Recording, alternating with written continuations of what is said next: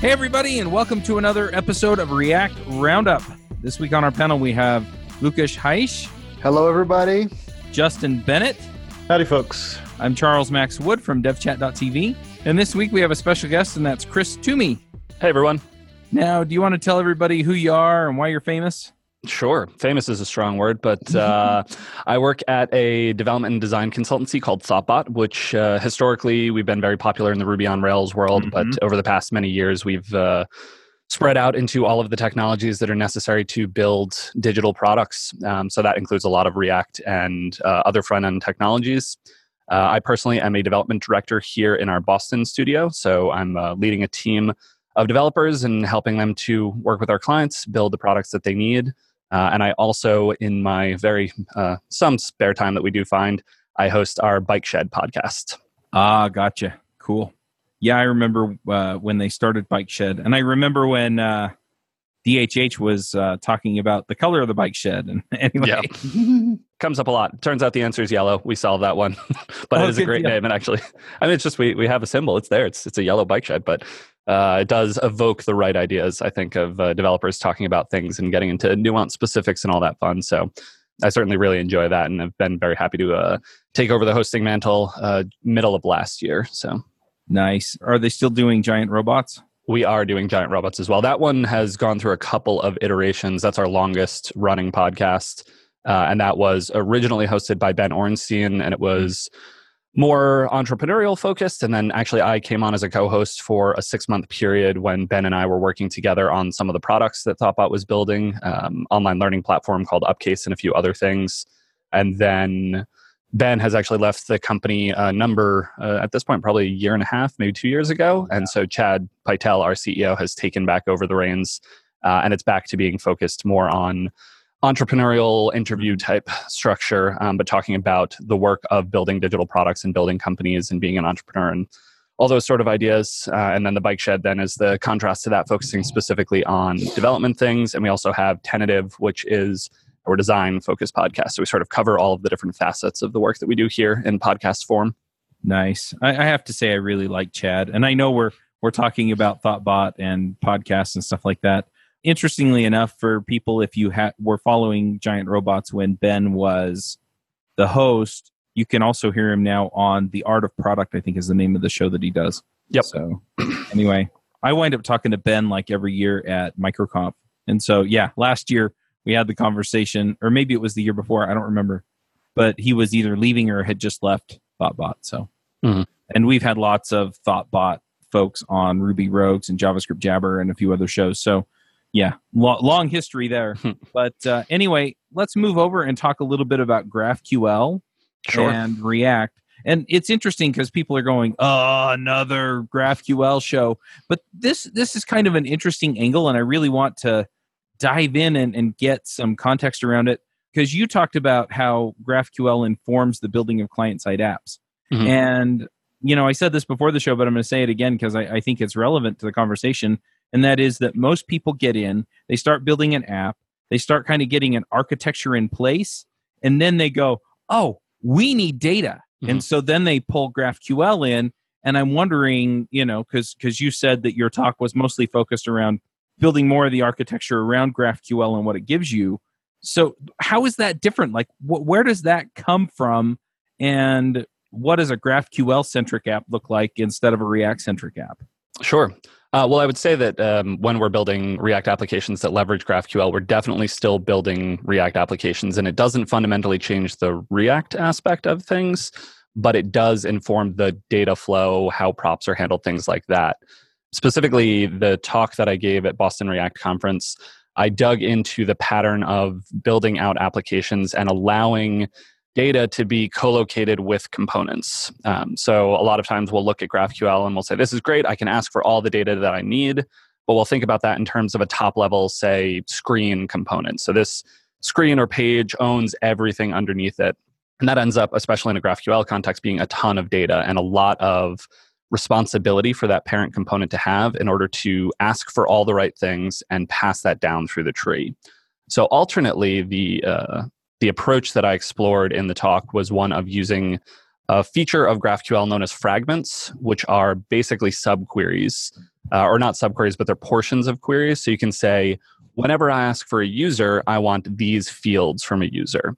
And we can use those to actually decompose a GraphQL query in the same way that we can decompose React components by breaking out smaller components. And then nicely, we can actually take those fragments and co-locate them with the component that needs that data. And so by doing that and then composing up both the React components and the associated GraphQL fragments, we can end up with a single query, which is great for performance and great for consistency. But we can also allow each of those subcomponents to own their data and to express that pretty directly. That's sort of the core idea. And I can pause there and see if we want to dig into any of aspects of that, because that was a bunch of stuff that I just shared out there. So yeah. So I see that in the you're using, like your example, you're using the Apollo client, right? Mm-hmm. And the Apollo client is, if we like naively using the Apollo client out of the box, we always think about like a single query. Mm-hmm. But I remember, and this part, like I'm not an expert because I didn't actually use it. I just like saw the talks of like Relay, which was like an early client, right? And I remember Relay having this concept of pieces of the queries being owned by the components. So is this like the same pattern that Relay uses, but you were like actually even like in a simpler way composing it because it's only like string composition in the in the end? Like, is it informed by Relay, inspired, or? Justin, do you want to? I can speak to this. Sure. So Artsy uses Relay pretty heavily. So we're actually like pretty prolific contributors in that community. So yeah, it's the same sort of pattern. So in Relay, like the common sort of setup that you'll see is you will have, like for a component, you'll have a kind of your visual component that just like takes in props, right? Like your regular React component. But the component that you actually export from the file that's consumed by the things is what Relay calls a fragment container. Mm-hmm. So that defines kind of the data needs from the query for that one component. So it's this exact thing that Chris is talking about. So you're just defining the fragment. So like at Artsy, we might have like an artist, but we might have like an artist info component. So we would have an artist info fragment container that defines a GraphQL fragment for the subset of information from the artist query that this one component might need. So it's really nice in that when you move this component to other places, it's like data fetching requirements comes with it. So you don't have to think about, oh, I need to change what props I pass down to this, or, oh, did I pass the right props to this thing? Or do I have to check or update or all this stuff? So, and what Relay kind of does behind the hood is it like analyzes all your like component structure and like aggregates everything up and compiles it into one like one static query at build time, and then you can ship all that off to to server. So I think based on that summary, I haven't actually explored Relay as much, but I've spent most of the time that I've worked with GraphQL on the Apollo side. It sounds like they're very similar, although it sounds like Relay has a little more built-in support for this functionality, which certainly makes sense because GraphQL came out of Facebook, Relay came out of Facebook, and fragments are a core part of the GraphQL specification. So it makes sense that they've actually even leaned in a little bit further. And that was sort of the reason for my exploration was I wasn't seeing folks talking about this as much on the Apollo side. And I don't mean Apollo, the company, they have good documentation and everything around this, but I wasn't seeing the pattern used or leaned into as much on the Apollo side. So I wanted to sort of explore that. And I've said this to a number of people about the talk, but it was the most fun I've ever had preparing a conference talk because I was basically just playing with the app and teasing things apart and trying to refactor things and see if I could clean it up. And I'd look at something and be like, I don't feel like that data need belongs here. I don't think this file actually cares about that, and see if I could pull that apart. And at each step of the process, I was very happy to find that, yes, I can largely deconstruct these sort of things. And the same, the parallels between React and GraphQL are really interesting to me. And the same sort of decomposition that we see of components works pretty much directly with fragments. There are a couple of caveats and a couple of subtleties, but in general, this works extremely well. Although in the Apollo world, you're working with strings, essentially. So that's not entirely true. Like when you're defining a query, you're defining typically a template tag literal. And ESLint, we can set up an ESLint rule that will validate that, make sure everything works. Similarly, if we're defining a fragment, it will also be one of these template tag literals. passed to the GQL function typically. And we can do the same sort of validation there because a fragment is actually a formal part of the GraphQL language and specification. So we can make sure that you're only asking for fields on the user that the user type actually supports. The only subtlety is as you compose those back up into the parent query, at that point you are just inlining strings. So if at any point any part of your application tries to like actually run that component, if you have any tests touching it, then you'll be fine. But there is that like one layer of validation that I would love to see a little bit more of a compiler, essentially, which it sounds like Relay actually has that built in. So that's the one thing that I'm a little bit jealous of from standing on the Apollo side of things. But overall, the experience is fantastic in the way that it allows each component to sort of stand on its own and say everything that it needs, from data to presentation to to all of the other things that we get in the little bits of behavior. We get all of that, which is fantastic. Yeah, so the Relay compiler does take care of kind of all of that for you. So, at build time of your app, it will actually prepare all the queries and do, the sort of validation to make sure that, the fragments are valid and all that stuff. And there's also, so we use a package called Relay Compiler Language TypeScript, which emits TypeScript definitions for the actual GraphQL queries and fragments and everything. So by the nature of just using a fragment container, the props that get passed into your visual kind of component are automatically typed. So it's nice from that perspective. So it automatically it basically compiles the query. So the same thing that the GraphQL like tag, template literal tag kind of does was like compiling it. So the compiler will go ahead and analyze the query, compile it, validate it, and then generate types for it and everything, and does all that at build time. So it's pretty sweet. There's a similar functionality on the Apollo side. There's a code gen tool that they've shared that will walk down the directory tree and actually look at any of those template tag literals and generate the associated types. And then, as you were saying, it can work as well for fragments, which that's actually the part that I almost like the most, because if you build this one big type at the top of your tree, because you only have one query, you end up with this very large, complicated data type.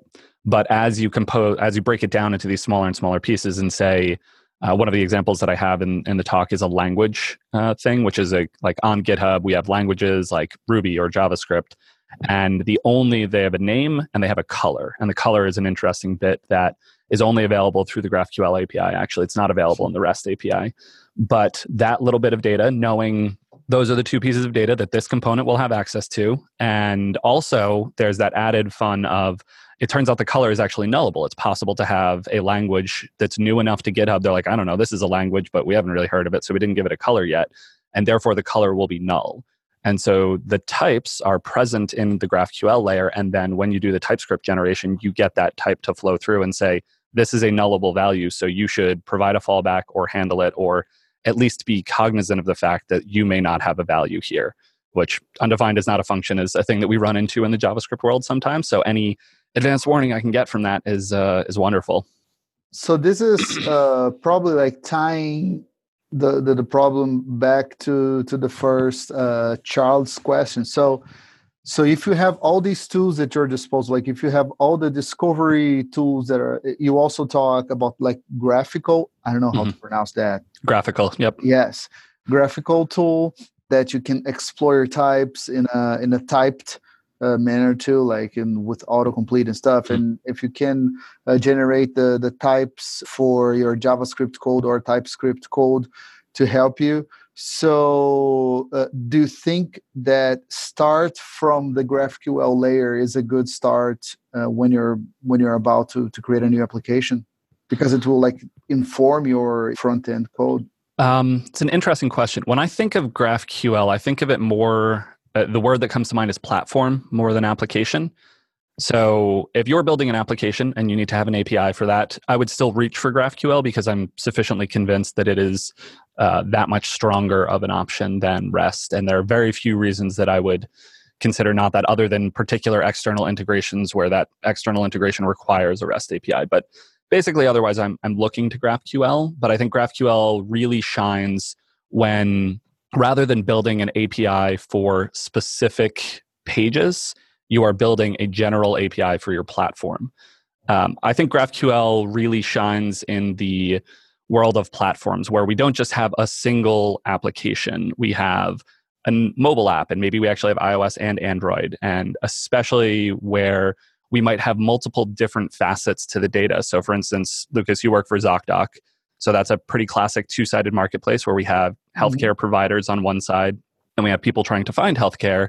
And then maybe there's even a third facet of administrative folks that are trying to help coordinate interactions, and if there are cancellations, supporting that and sending out emails and things like that. So you have a core domain model with true things that you can say about the data, but you have different views essentially into that data that you really want. And I think GraphQL is incredibly, as good as it is as a default option, it really shines in those cases where you can start to build an API that defines the domain of your platform. And then each new view that you need to build, or each new even little application, is that much easier to do because you can leverage all of the power that's been built into the type system of GraphQL.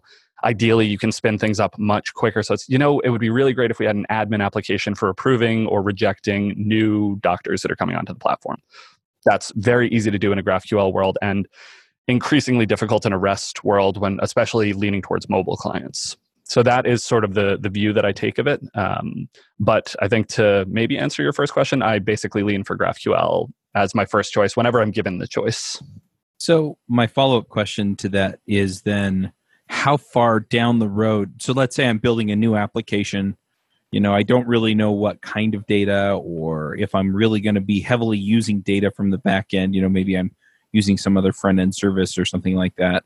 And I start thinking, okay, I've got to start thinking about the data. So I start evaluating my options, and it could be REST, it could be Firebase, it could be any number of different things.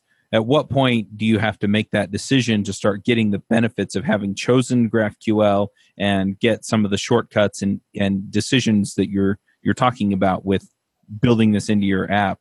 Because once you get past a certain point, it seems like now you have to go and fit GraphQL back into everything else you did. Yeah, it's definitely a decision that, like with any large technical or architectural level decision, changing it down the road is going to be difficult. Mm-hmm. But that said, my view on GraphQL is it has more of a characteristic of investment than other things that I've seen. Mm-hmm. Typically, when we're building out REST APIs, we're building out endpoints often somewhat specific to use cases. To this page, this dashboard needs a bunch of data, so we're going to build a new endpoint just for it. Nothing else is really going to be able to benefit from that, or probably shouldn't, due to the specific nature of it. With GraphQL, because you're building this type system, because you're defining the graph of data and how things in your domain work, each additional type that you add, each additional field that you make available, each additional root query entry point can benefit all of the applications that are part of the platform. I was actually surprised when I started building out GraphQL servers for the first time, because I came at it from a client-side perspective initially. And I was very pleased to see that it was not much harder than building a REST API. In fact, in a lot of ways, I enjoy it much more. But I also found that the benefits compound over time as you add new things, and each new piece is it fits that much better in part of a whole, because you are building a whole thing. You're building a new layer into your application, whereas a REST API tends to be, we're providing the data for these specific uses, or we're serializing resources. And serializing to JSON is not a problem that I want to spend that much time on, despite the fact that I've spent a lot of my career spending time serializing things to JSON. Yeah. This REST versus GraphQL debate is an interesting one, because I worked a lot with REST. Like in B2W, an e-commerce platform I worked, we had in our checkout application, we had to deal with at least 12 different endpoints to do work. Mm-hmm. So there's never a case where one endpoint solves your problem. Mm-hmm. This is crazy. You need at least 3-4 requests to do almost anything. So I think that the debate is it's not that it's better or worse. It seems to be that REST is more low level. Mm-hmm. It seems that maybe there's a case for REST and stuff, but my GraphQL server will consume the REST APIs or something, if you still want to have them. But consuming them from the client seems to put like so much logic responsibility in the client that it just seems like I'm using like a tool that is like too low level for that. Yep. It's not a matter of like being better or worse. It just seems like it's a different level of abstraction. That definitely rings true to me. And I think I gave 2 different variants of the same talk. So one was at Boston React conference, talking about GraphQL and sort of introducing that idea and showing what it looks like inside of a React application. I also gave a similar version of the talk at GraphQL Summit, but with that, I tried to explore a little bit more of how GraphQL affects the architecture of an application. And I think that was sort of coming back to the first question that Charles had asked. What you're describing there of when working with a typical REST API, often the client needs to do a lot more manipulation. It needs to have more knowledge about the structure of the platform. It needs to know, what are all the API endpoints that I can hit? How do I stitch together the data from different endpoints such that I can display everything? And basically, no page on any internet-enabled application at this point is just showing one thing, like one resource. And so our clients end up having to own that complexity. And what I've loved in exploring GraphQL, and particularly GraphQL coupled with React and leaning into this fragment pattern, is just how simple things can be. It's getting back to like, my React components are just focused on their very simple jobs of expressing their data needs in this case, and then deciding how to show that to the world, deciding how to present an interface to that data. And even to the point of changing data, GraphQL has a wonderful feature in, they're called mutations when you want to change data within GraphQL. And a mutation has or can have an associated subquery that after the mutation runs, the query then is evaluated and you get that data back. So rather than posting to a REST endpoint, you get back whatever they give you. You're able to express, again, your data needs. And you can say, I know that by changing this thing, this other aspect of the system is going to change. If the example I use in the talk that I gave is when I'm starring a repo on GitHub, that is going to change the total star count. And so I'm able to fire the create the star repo mutation and then ask back for the total star count after the fact. And Apollo or Relay will take care of caching that data, updating all of the things in React. So my component essentially has to do nothing. It's basically just wiring up these little pieces, but it doesn't need to think about, after I change this, what I have to go chase down. And that speaks to me of sort of the dream of React from day one, which is React's job is just to take some data, some props and some state, and to render it to the UI. And that's it. We want to keep that as simple as possible. And with GraphQL applications, I feel like we're really delivering on that promise. And that's part of what excites me so much is, as we want to build out multiple different front-end applications, any complexity that we can pull back or share and have consolidated and ideally in this one centralized server, I think the better. So, it's interesting the way you're talking about this, because a lot of times the architectural decision is, how do I weave this into what I'm doing? And instead what you're talking about is, these are all the things I don't have to do when I'm using GraphQL. Yep. And, it's kind of a powerful thing. I mean, the thing that gets me excited about a lot of these technologies is, I'm a results guy. I want to see the outcome, right? If I can get the job done in less time, and it's easier to think about, that's a major win for me, because the result is basically what I said. I get more done, I get what I want, and it's simpler. It all kind of ties back together, but because you're not concerned about, what's at this REST endpoint and has it changed and what are we thinking about there, you can focus on the architecture of your system and making sure that your components just have one job to do. Yep. And I think actually digging into that even a little bit deeper, one of the other themes that I see within GraphQL is the idea that from its very inception, as far as I understand it, GraphQL was very much centered on the needs of the client, unapologetically so. So its job was to make it easier to build and modify over time front-end display of data. Not exclusively front-end in terms of React, but it largely was built in that context. So that is the ideal use case. But in general, its goal is to be very close to the end user. What are the needs that the UI is going to have to present this data? And I think that's a good bias to have. I often end up being the person that's implementing both sides of the API. So I'm both writing either the REST endpoints or the GraphQL, and then I'm writing the client-side code to consume that. And I am perfectly fine with a little bit of extra work on the side of the server implementation, especially because that's going to be shared across all clients, such that our client applications can evolve more quickly as we learn things about how people use the application. We're like, you know what, they're not using this, but they do seem to care about this. Could we integrate this other related piece of data? In a REST context, that may mean hitting a new endpoint or adding data to an endpoint that didn't necessarily want it in the first place. With GraphQL, the answer is generally, yeah, sure, go for it. We can change that. We can update it. We can show more data. We can show less data. We can fetch it after the fact. We can do a lot of... The GraphQL query language is a very good and expressive language that maps so well to the needs of the front end that I really enjoy that aspect of it as well. The fact that it's very much client-centric. Yeah. One thing I believe it's a clear win too is the discoverability. In the REST world, we are like so dependent on the documentation that the teams generate for them, like the swaggers and comments and the Confluence pages that are outdated. Yeah, all these wikis, all this Confluence, like it's so hard to keep them like right fresh. Sometimes we say that Confluence is the place where ideas go to die. Right. It's sorry for laughing, but I've been there, right? It's we all know that feeling. Yeah. And the documentation is done, so and so then things move, and well, the documentation says this. Yeah, well, the code says something completely different. Yeah, it's so difficult. Like it's already difficult to maintain like documentation in your code, right? Like which is like co-located. Like it's already like you need some discipline.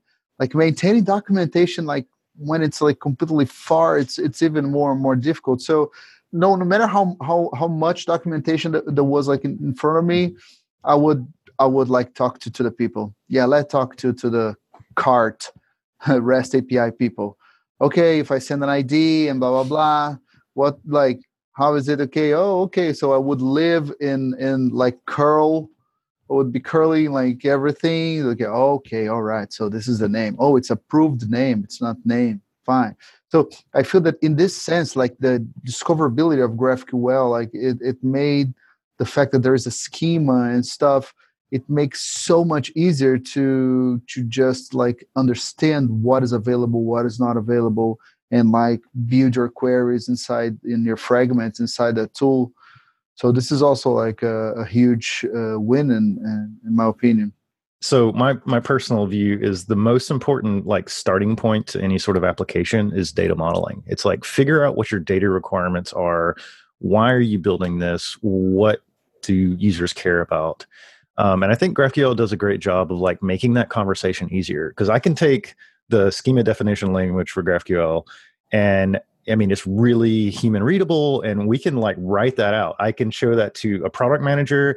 I can show that to any like person on the team, regardless of what their experience level is. And it's fairly evident what this sort of data is. And we can have a conversation around that and then put that into code. And that be the really source of truth for what the API exposes. So it's really that, I mean, there's been a notion in the industry for a while of like building something to a contract, and this like bakes that notion in. It is built to a contract. So you have like a guarantee that your API has these things available and they're this type. And that is such a really powerful thing to enable teams to collaborate effectively on building products. I remember this story every time, like about mutations and in the REST world. So it was all about the posts and puts, right? I remember there was a case we introduced it like in the cart page of an e-commerce, the buy later feature, right? So if you click buy later, you remove your item from the cart and you add to the buy later list that will be there like next time you come back. That would be like a mutation in GraphQL. In REST, it's like one delete request to the cart to delete that particular item. And then I would need to add to create, like I would need to post a request to the buy later to create a buy later if it's not created yet, buy later list that it's empty. So now I need to put a item in this buy later resource. And this is like, I don't know, like in someone's like phone. So obviously a bunch of things would happen like while all these requests were going back and forth in the wilderness. So, and this is the kind of thing, like there was no one endpoint that would solve my problem. It's like, no, buy later must not know anything about cart and vice versa. And I was like, so that means that you can't help me.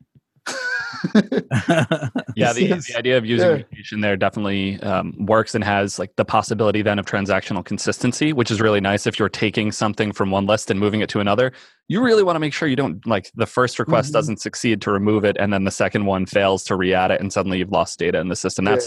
That's the worst case in my mind, the loss of data. But there's even another layer of GraphQL that we could lean on here. If those were two distinctly different operations, you can actually send up multiple mutations in sequence, and GraphQL guarantees that they will be run in order. So even if there weren't a use case specific mutation for that, if you're like, you know what, I need to do these two things back to back, I care that they're back to back, I want to send them in one conceptual request from the client, but they are exposed as two different things, GraphQL actually embraces that as well.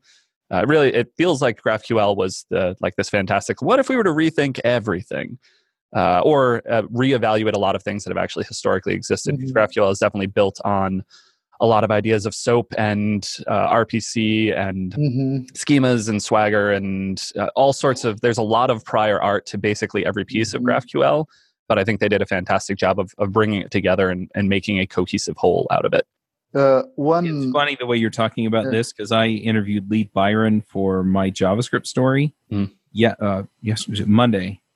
And a lot of what you're talking about is kind of along the lines of what he was talking about there. So I've listened to a lot of the things that he and the other creators, Nick Schrock is one of the others, and trying to remember who the third person is.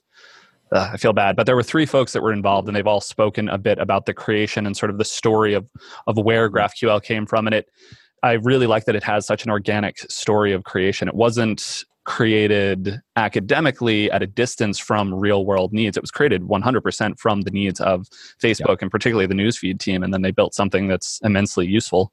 It's actually even more interesting to me to see that they've now set it free. There's actually the GraphQL Foundation, and GraphQL is no longer, as far as I understand it, a Facebook project, but it has its own open source organization, maintainership, all of those sort of things. And so in contrast to React, which is still very much within the Facebook sphere, they've sort of given GraphQL out to the world, which is kind and sort of confusing to me as a person in the world looking at Facebook and it's wanting to own things, but here we are. Yep. Yeah.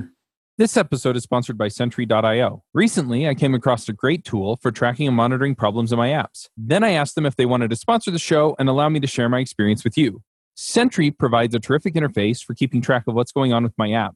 It also tracks releases so I can tell if what I deployed makes things better or worse. They give you full stack traces and as much information as possible about the situation when the error occurred to help you track down the errors. Plus, one thing I love, you can customize the context provided by Sentry. So, if you're looking for specific information about the request, you can provide it. It automatically scrubs passwords and secure information, and you can customize the scrubbing as well. Finally, it has a user feedback system built in that you can use to get information from your users. Oh, and I also love that they support open source to the point where they actually open sourced Sentry if you want to self-host it. Use the code DevChat at Sentry.io to get 2 months free on Sentry's small plan. That's code DevChat at Sentry.io.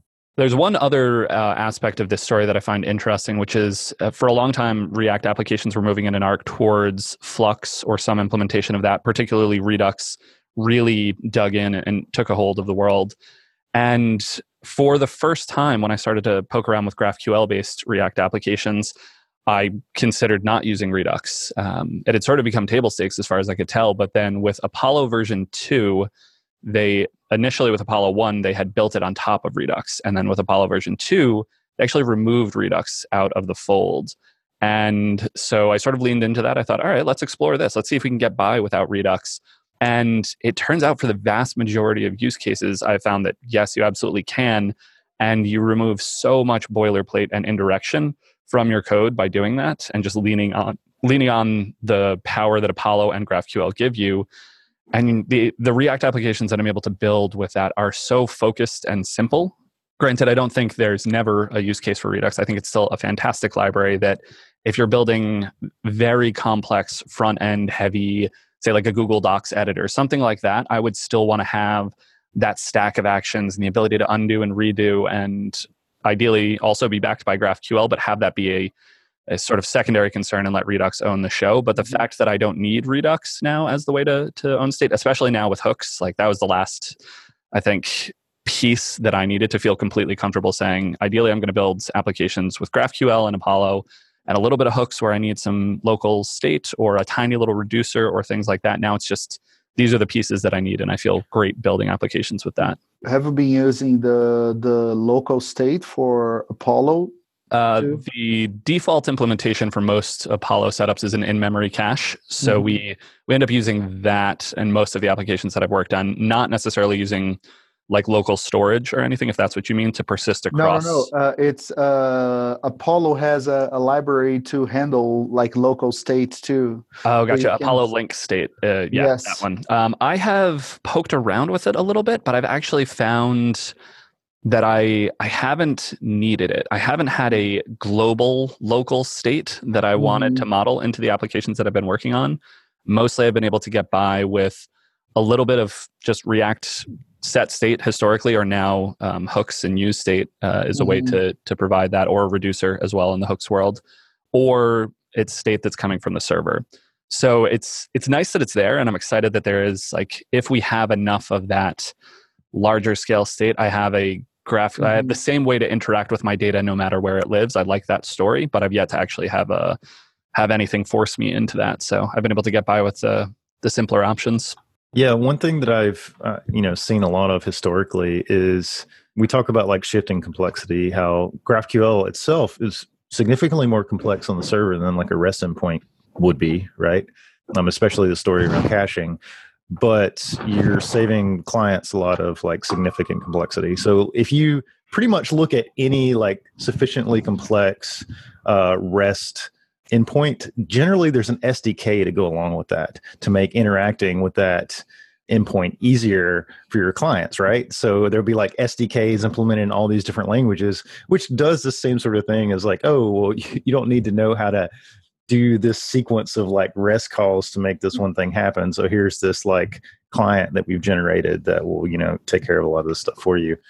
So it ends up like we push a lot of complexity down to the clients to kind of make up for this, kind of lack of, guarantees about how all this stuff works, or lack of documentation or whatever, just like make it simpler. So ultimately we're getting to the point where we can have like thinner and thinner clients. And, like you're saying, Chris, you see like much less of a need to use things like Redux, because it's like, well, now I don't have to do all these kind of transactional things to make this stuff happen. It's just like I got this really kind of simple view to like be able to fetch basically only the data that I need for this one thing. And it makes a per component like interaction to sort of any like product level interface super, super simple. And I think if you're on a product team, and especially if you have multiple clients, it's a really compelling story around that. It's like, it's not that you're never going to have any complexity, because you definitely will. You can't get away from like providing data to multiple clients without having complexity. It's just, that's going to be part of your life. But it's being able to iterate on products really quickly from the client's perspective is kind of what this power and freedom GraphQL provides. So one question to y'all GraphQL experts: what are the bad parts? Like everything's a trade-off, right? So what have been the bad parts you've come across? So fair comment that nothing is without its trade-offs. GraphQL is sufficiently younger that there are less patterns out there, that we're seeing a little bit less clarity around how to do certain things. Granted, I think the standard, and the fact that it has a standard and that the implementations are essentially the same across every server implementation, is fantastic. And so there are a number of questions that have just been sufficiently answered. But a couple of things that do stand out are error handling is still very much, I would say, being figured out. I think the community is starting to come together around the idea of actually pushing client-facing errors into the type system. So historically, the way errors work in GraphQL is when we get a response from the GraphQL endpoint, we'll get back an object which has data as a key, and then from that, underneath that key will be all of the data that we requested in the shape that we requested it. But if there were any errors, parsing the query or getting the data or access control or anything like that, there's an adjacent errors key. And then the value for the errors portion of the response is, I want to say it's an array of objects where the objects have a key that is, or they have a message and then they have a key that is type or something like that. But it's very, very loosely structured, especially in contrast to the strongly typed data that we have coming through the data key. So it's sort of surprising how loose that is. And historically, I've seen folks push errors into that area. But again, then you're falling out of the type system or the strong types that we can guarantee. And you're also losing that clarity around what are all the possible responses I could get for this mutation. It can either return me, yep, that went well, sorry, you have to try again, or no, we had some other unrelated error. And it's less clear, the error case, but ideally, and this is a conversation that's starting to happen, what if we could model that in the type system? Yeah. Particularly through what's called union types. So this mutation returns, actually to give a specific example, I worked with a client where we needed to update addresses. We're sending a string of data describing an address up. We hit the GraphQL mutation and it's either going to successfully update the address because everything went well, or it's going to say via geocoding that it actually resolved to multiple addresses. Can you please pick the correct one? Or it's going to say, sorry, we weren't able to find that address. And so we have these three distinct cases, two of which would sort of be considered errors, maybe. We weren't able to update the address, so in a way that's an error. GraphQL shines in this example because we are able to fully model that within the type system and say this mutation returns one of these three types. And then on the client side, we can say, okay, we know about the three types. We will make sure that we're handling all three, and we understand the different data that we're going to get in each of those possible cases. So the more that we can do that with errors as well, I think that's good. But that is definitely still something that's in flux. I think the other complexity is around some performance things on the back end. GraphQL makes it very easy to request a ton of related data. I often joke and call it N+1s as a service because it essentially is. It's also relatively easy, and there are developing patterns around how to handle that, but they are slightly different than, say, like doing a database join, which is historically the way that we would solve these sort of things. So I think there are some edges that are a little rough, but overall for me, the experience has been very positive. Yeah, these two things are the things that have been like that burn me from time to time here. We use GraphQL. First of all, back when when you're dealing like with really with a page, let's say like a product page in Amazon, right? You're like fetching a bunch of data to render that page. Some parts of that data are more critical than others. Have different SLAs, will have like a quicker answer. Other parts, not only they will not be like fast requests, they are also not important for the flow. So like those APIs they do not need to be as robust. They will error more than the other ones. So managing this kind of thing, like in the crazy REST world, things were like atomic enough that at least that was handled straightforward, right? So like it's like, oh, I can separate this request from the other requests. I need to retry these ones. I don't need to retry those other ones. And the error handling, as I said, like the lack of a standard. If I am requesting a list of users, what if like 2 or 3 users fail on that request? Like how do I communicate this with the client, and what's the way that I deal with that? So yeah, you're right. Like these are the two parts that are kind of solved in the REST world. The REST world, you have like the HTTP codes and stuff that tell you a lot. It's pretty standard the way you will send a message together with that. I will say, with regard to the first bit that you were talking about there, of we have different aspects of the page that have different levels of importance or different performance characteristics. I'll admit that I haven't actually played around with this aspect as much, but GraphQL does have fundamental support in the query language for something called directives, which are the ability to annotate your query and say, okay, I want the user, and for the user, I want their name and their email, and then I want all the events that they're going to. And then for that, you're asking for whatever, the date and something else about the events. But you know that the events are going to be painted lower down on the screen. They're of lower importance than the actual user data. So you can use the directive @defer. And that tells the server, first, get me everything that is primary. And then after that, when you're ready, please send down those other things. Or there's also a stream directive, which says, send me down all this information, but you stream down the like count as it's coming in or something like that. That's actually, I'm sort of conflating subscriptions, which are a different thing. But streaming says, I know that this is like the reviews, the list of reviews at the bottom of a page. There's going to be a bunch of them. So, and I know you have to hit a backend service to do that. Ideally, your client doesn't know that much about these sort of things, but it's an imperfect world. And obviously we have some knowledge. But from performance characteristics on the front end, we as front end developers can now make the decision and express through our queries using this declarative language of, defer this and stream this and give me this when you're able. And I love that it actually does have some really nice answers around that and the ability to change that on the fly as well. Like if we were in a REST world and there was data that had been inlined into a given endpoint, so this is the user endpoint, but for users, we're also going to return them the most popular repository that they have, say on GitHub. That's built in and I can't opt out of that.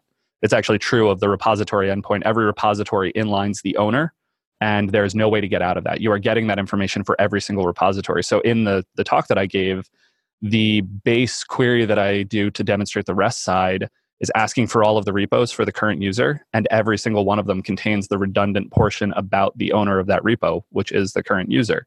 So it's a perfect example of where, in some cases, we have to make compromises on the REST side that we ideally have a better language to support on the GraphQL side.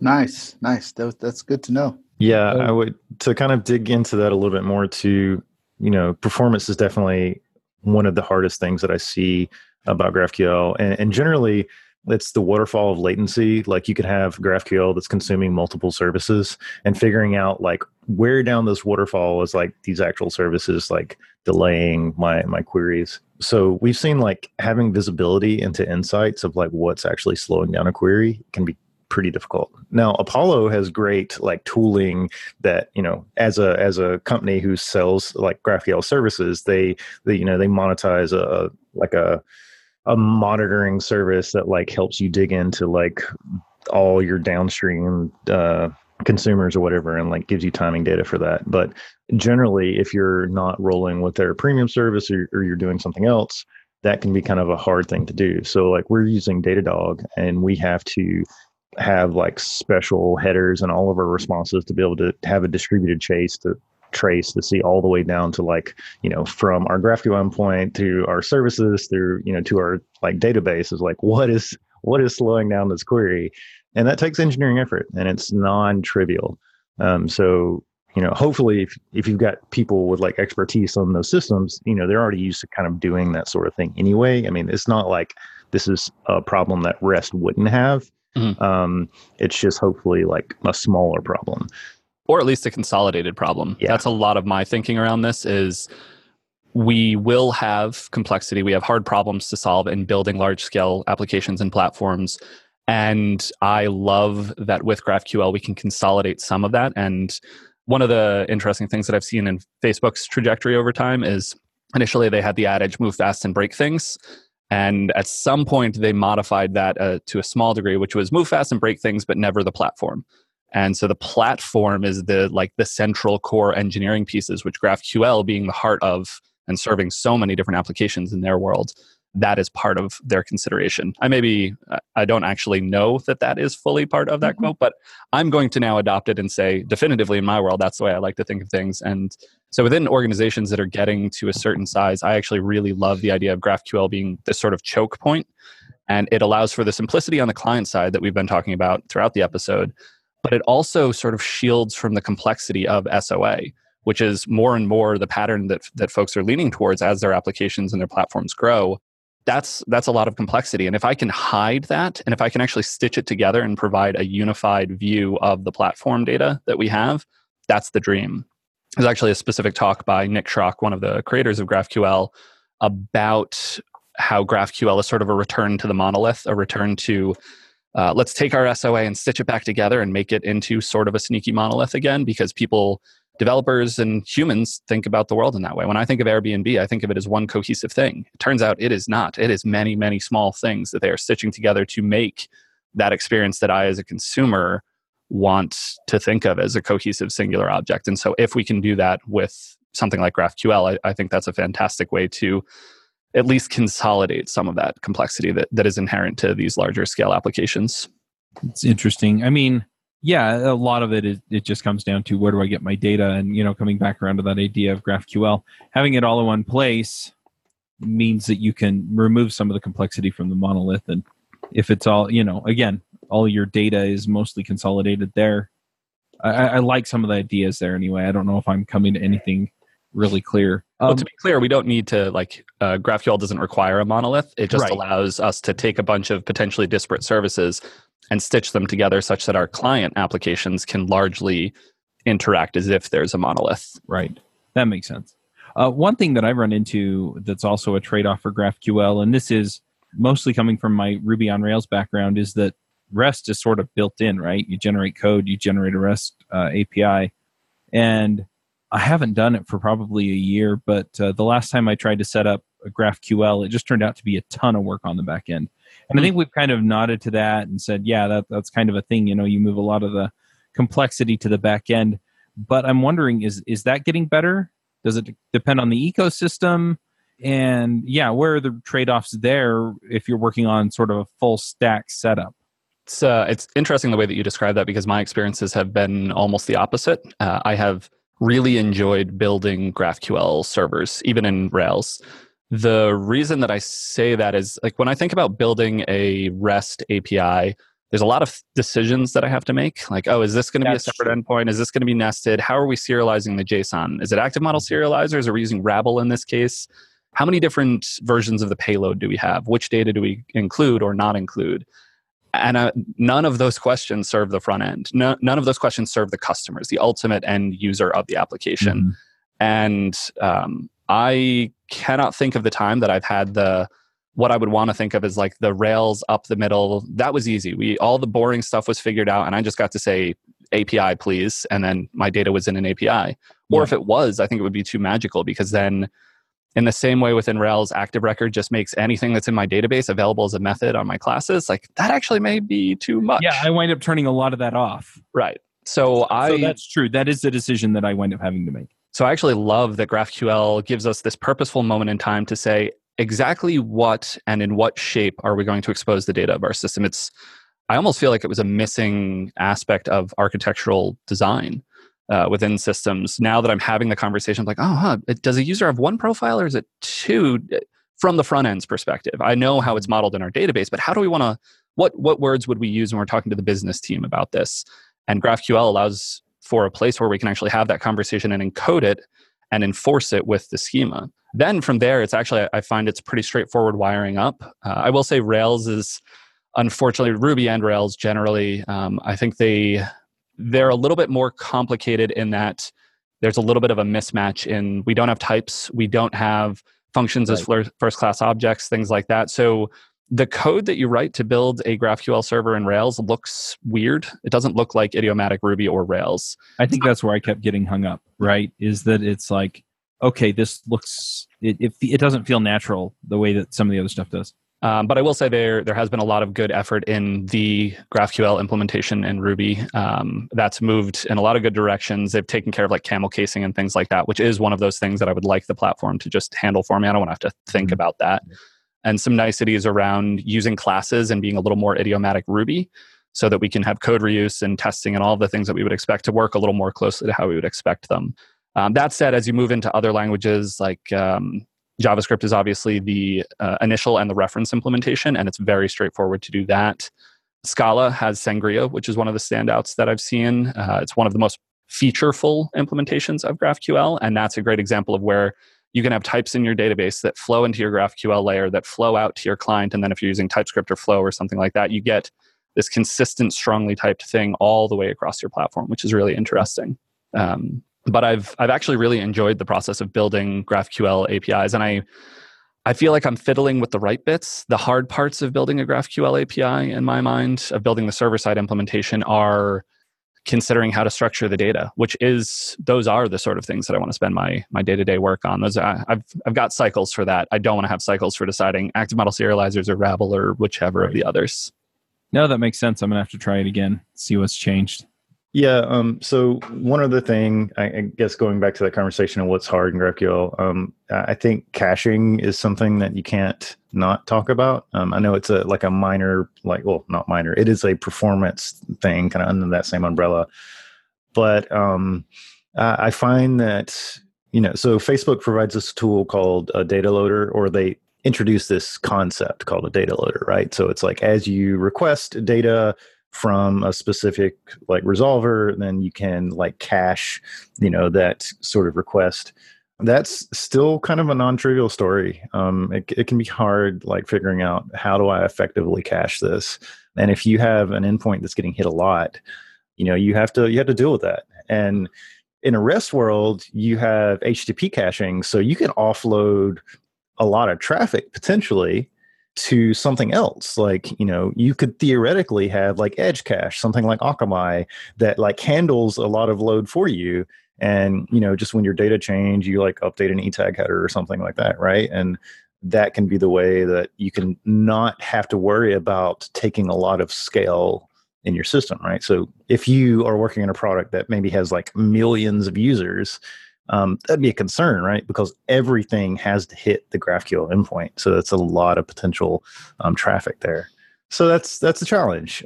With that said, I feel like GraphQL is easy to kind of scale from the perspective of having multiple parallel instances. So I don't feel like that's a huge problem, and you can definitely work through the individual resolver caching and stuff like that. But it's still something that your team's going to have to deal with.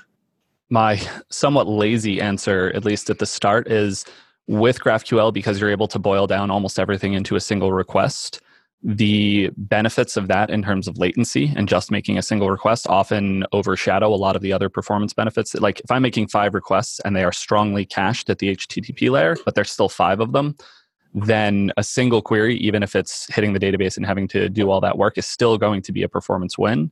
And the simplicity is fantastic. That said, you are totally correct that we lose HTTP caching. Basically, almost as a rule, there are actually some workarounds and some things that you can do, but then, like you said, they take additional work. And we have to sort of change the way that we would do GraphQL queries, possibly for the better. Rather than sending up the entire string of the query every time, there is a way to use what are called persisted queries. So you essentially hash that query string, and you send up just that hash. Facebook and other large organizations use this both as a performance and a security sort of thing. So they validate, this is a known query. We've approved this one. It has known performance characteristics. And then by virtue of only sending up that little bit of data that's just that hash, we can actually use HTTP gets again. And then from there, we can actually use the HTTP layer for caching. Granted, I've not worked on a system that actually does that, but I know that it's there. And in those sort of I'm on a very big system and I know that we're going to have a lot of public traffic that's hitting the same sort of queries, I would probably lean towards that because that's a simple way to push the caching story back out to HTTP, which, then you get however many layers of the browser is going to cache and the CDN is going to cache and everybody's going to cache that. But then there are additionally, like you said, some things on the back end. Data loader both is a pattern for handling some of the N+1 issues, but then also caching some of those requests. So it definitely is work, but ideally it's work that you get to do once-ish, and then you've built this platform that can hopefully grow. But yeah, trade-offs, they're always present. Yep. It's true of life too, right? Indeed. How life models code or code models life. Yeah. Yeah, very much so. We talk about opportunity cost, and it's just that our browser measures it somewhat when we're talking about the code. So what gets measured gets managed, as they say. So here we are. All right. Well, is there anything else that we should dive on with this, or should we go ahead and do picks? I feel like that was a good whirlwind tour. Good deal. Yeah. Chris, if people want to find you online, where do they go? You can mention your podcast again, and then anywhere else that people see your stuff. Sure. So I'm Chris Toomey on Twitter, and from there you can probably link out to anything else that I have. The one other main thing is the Bike Shed podcast, which is @_Bike Shed on Twitter, or bikeshed.tv. Bikeshed.fm if you want to find us on the internet and hear more of what I'm doing from week to week. Good deal. This episode is brought to you by TripleByte. Applying to programming jobs sucks. You have to put the right keywords in your resume, you spend hours and hours on the phone screens and take-home projects, and that's assuming the company even responds to your application. Well, if you're a software engineer, TripleByte can help.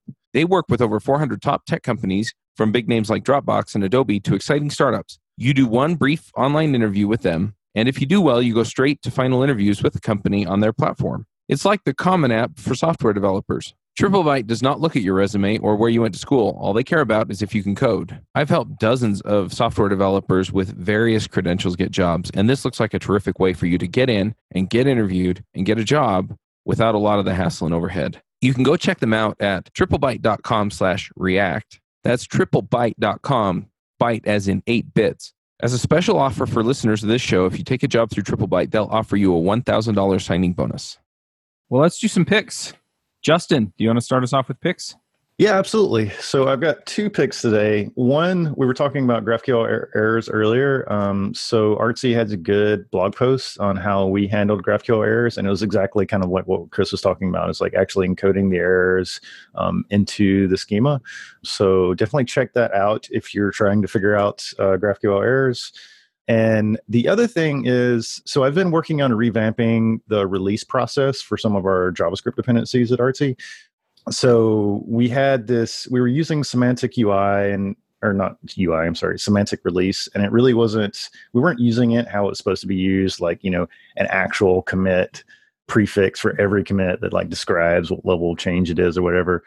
So we found this package by Intuit called Auto. It allows you to have per PR releases based on a label. So we'll have a label that's like version minor, version major, and then when that PR is merged, it automatically ships a release. And that tool has been amazing. So working with the Intuit team has been phenomenal.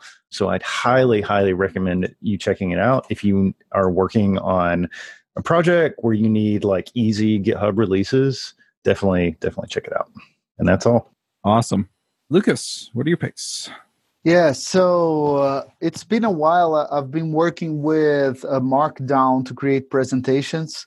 And now I'm totally into, let me see the links here. I'm totally into the MDX deck library. You just create like one file. It's a MDX because it's Markdown that accepts React components. So it just makes things like so simple and fast to create presentations. I'm building one today to present in the Frontend Guild here at ZocDoc. And I found this morning a library to use with it that is really amazing. It's called the Code Surfer. So it's a library to help you present some code in a presentation. So if you have like a piece of code in a presentation, Code Surfer makes it so. First of all, it's like beautiful out of the box, and second, like you can create like next steps that like highlight these lines, highlight this range of lines, zoom in here, put this notes when it highlight this line. So it's really easy to create code-based presentations if you're showing code to people with this library. So yeah, this is my pick for today. Nice. I'm going to jump in with a few picks. It's interesting doing picks. It just occurred to me because I did 3 shows yesterday and I'm doing 3 shows today, and I did 5 shows on Monday, and I'm trying not to pick the same thing across everything. So anyway. So I'm going to jump in here with a few picks that I have. And one of the things that I recently did is I recently revamped the way that we do scheduling at devchat.tv. And what's funny is that our hosts, I don't know if you guys noticed this at all, but the only thing that you would have seen different is that the ongoing reminder for React Roundup is gone unless we have an episode scheduled with a guest. And you only have 1 appointment in your schedule instead of 2 or 3 or 5. Or I think JavaScript Jabber had like 5 of them if you were a panelist. And so we fixed all that up. And so the tools I'm using for that, I'm just going to throw those out there. One of them is HubSpot. HubSpot's a CRM that allows you to do stuff, a lot of stuff. I'm using it to find and market to sponsors. But it has the calendar feature in there, so we moved off of Schedule Once since I'm paying for HubSpot, and we've moved everything over there. And boy, that made things a whole lot simpler. So yeah, if you're scheduling now, you're using a link through HubSpot. And yeah, everything else just kind of happens naturally. And by naturally, I mean through Zapier. So that's the other tool that I use. And Zapier connects to all kinds of things, including things like GitHub and stuff like that. So if you have any automation processes, Zapier's a good option to go look at. So what Zapier does is when a guest schedules the episode, it goes onto a calendar for the dev chat team. So it doesn't go on my calendar. It doesn't go on Michelle's calendar. It goes on the team calendar. And then the Zapier is looking for new appointments on the calendar. And when a new appointment pops up, it's looking specifically, in the case of React Roundup, for React Roundup podcast episodes. And it goes and prepares a Google Doc where we get all of our prep information from the guest. It adds that document's link to the calendar invite. So then the guests and the hosts have a link to where to show up, and they also have a link to where to go to prep. And then it invites all of the current co-hosts to the appointment, and it also invites Michelle, just so that she knows that it got scheduled, and for everybody else it shows up on their calendar, so they get a calendar invite on every one of them. And what's nice there is that, let's say that somebody couldn't show up, they could just mark it as, I'm not going to be there that week. So in a few weeks, I guess it's about a month, I'm going to be at Podfest in Orlando, and so I'll mark that one for me as I'm not able to attend. And and then everybody else can see who's going to be there and who's not going to be there. The other thing is that I'm working on is working things out now so that it'll start telling us how far out we have episodes scheduled. And my goal is to have us scheduled out at least 10 weeks ish, so it's 2 months, and that way we know what's coming up. So if people want to go prepare ahead, they can. It also allows us to give information to the sponsors and things like that. And so I'm working a lot of these systems in now to start getting more numbers and more critical information about what we're doing. And so anyway, it's been kind of fun to set all that up. But that said, I'm using those two things, and then I'm using a Google spreadsheet to keep track of the numbers that I just mentioned. So how far ahead are we on recording, on scheduling, on editing, on show notes, and anyway, just keeping track of all that stuff so that we know if we're close, where we need to focus our attention, and all that good stuff. So anyway, so I guess my picks are HubSpot, Zapier, and Google Docs, or Google Drive, I think is what they call it now. So anyway, Chris, what are your picks? That was a very elaborate summary of all of the things that go into planning your podcast. Mine, I don't have any of that. I should look into some of that. But yes, so for me, I have a few picks that I want to run through. The first is a service called Tell Me When It Closes. So this is something that we built here at ThoughtBot a number of years back during a holiday hackathon. But its job is, often there are issues or pull requests on GitHub that you're very interested in, but because of being part of a large open source project, like say a recent RFC for hooks in the React world, there's going to be a lot of conversation on there, a lot of chatter. I don't necessarily want to subscribe to that issue on GitHub because then I'm going to get an email for every single comment. Mm-hmm. I'm just interested in what happens when it closes. Did they decide to do it? Did they decide not to do it? What version are they going to build it into? So with Tell Me When It Closes, you give it the URL of the GitHub issue or pull request, and it will watch that on your behalf. And when it closes or is merged or whatever the relevant state is, it will send you one email with a link back to that issue saying, hey, that closed. This is great for bugs in smaller open source projects or those sort of discussions and bigger things like Rails and React and places that there's a lot of noise and that you're very interested in the outcome, but not necessarily involved in the conversation. So again, that was Tell Me When It Closes, which is tellmewhenitcloses.com. I was very excited we could get that URL for it. Awesome. Next is a project called QuickLink, which comes from the Google Chrome Labs team. So if anyone out there is familiar with Gatsby, which is the static site generator for React, it has some wonderful performance characteristics just sort of out of the box.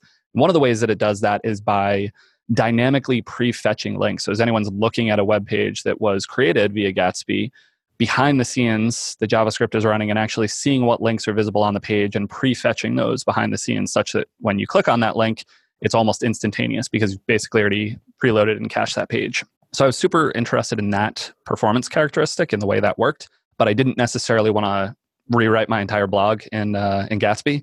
It's the sort of thing that I've done too many times in the past, and I don't actually write enough blog posts to make that a useful bit of my time. But thankfully, the Google Chrome Labs team has basically pulled out just that bit of functionality and released it as this project called QuickLink. So it's fantastic. It looks at just the links that are visible on the page. As you're scrolling, it's watching and seeing that. So it's going to be reasonable with bandwidth usage. And it even has a setting for if users want to opt out of aggressive use of bandwidth, there is a setting in the browser apparently that you can use, and it will respect that. So in all ways, it seems like it was designed incredibly well. It's a great example of progressive enhancement, but it just makes things instant on your sort of site. And it's a quick, like, drop it on your page and it works. So that is a fantastic project. And lastly is the service Upcase that I mentioned a little bit earlier on. So Upcase is Thoughtbot's online learning platform, which for 5-ish years we ran that as a business. We would sell that to folks, but a few months back, actually back in October, we decided to open it up and make it entirely free.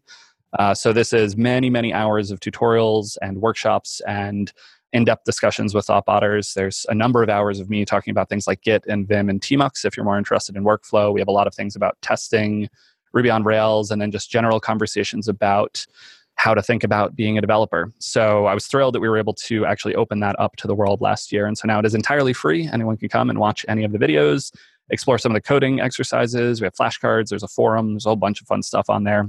But yeah, it's free. So everybody should check it out. And that's at thoughtbot.com/upcase. Awesome. Very cool. Well, thanks for coming, Chris, and talking through this with us. That's exciting. Thanks for having me. And yeah, we'll also encourage people, since this is a podcast, to go check out the podcast that you're on, Bike Shed Podcast. Sounds great. Yeah. I love talking about this stuff. I love seeing where we can make things better. So yeah, this is terrific. Well, thank you for having me. All right. We will end it right here, and we'll catch everybody next week. Bandwidth for this segment is provided by CacheFly, the world's fastest CDN. Deliver your content fast with CacheFly. Visit CacheFly.com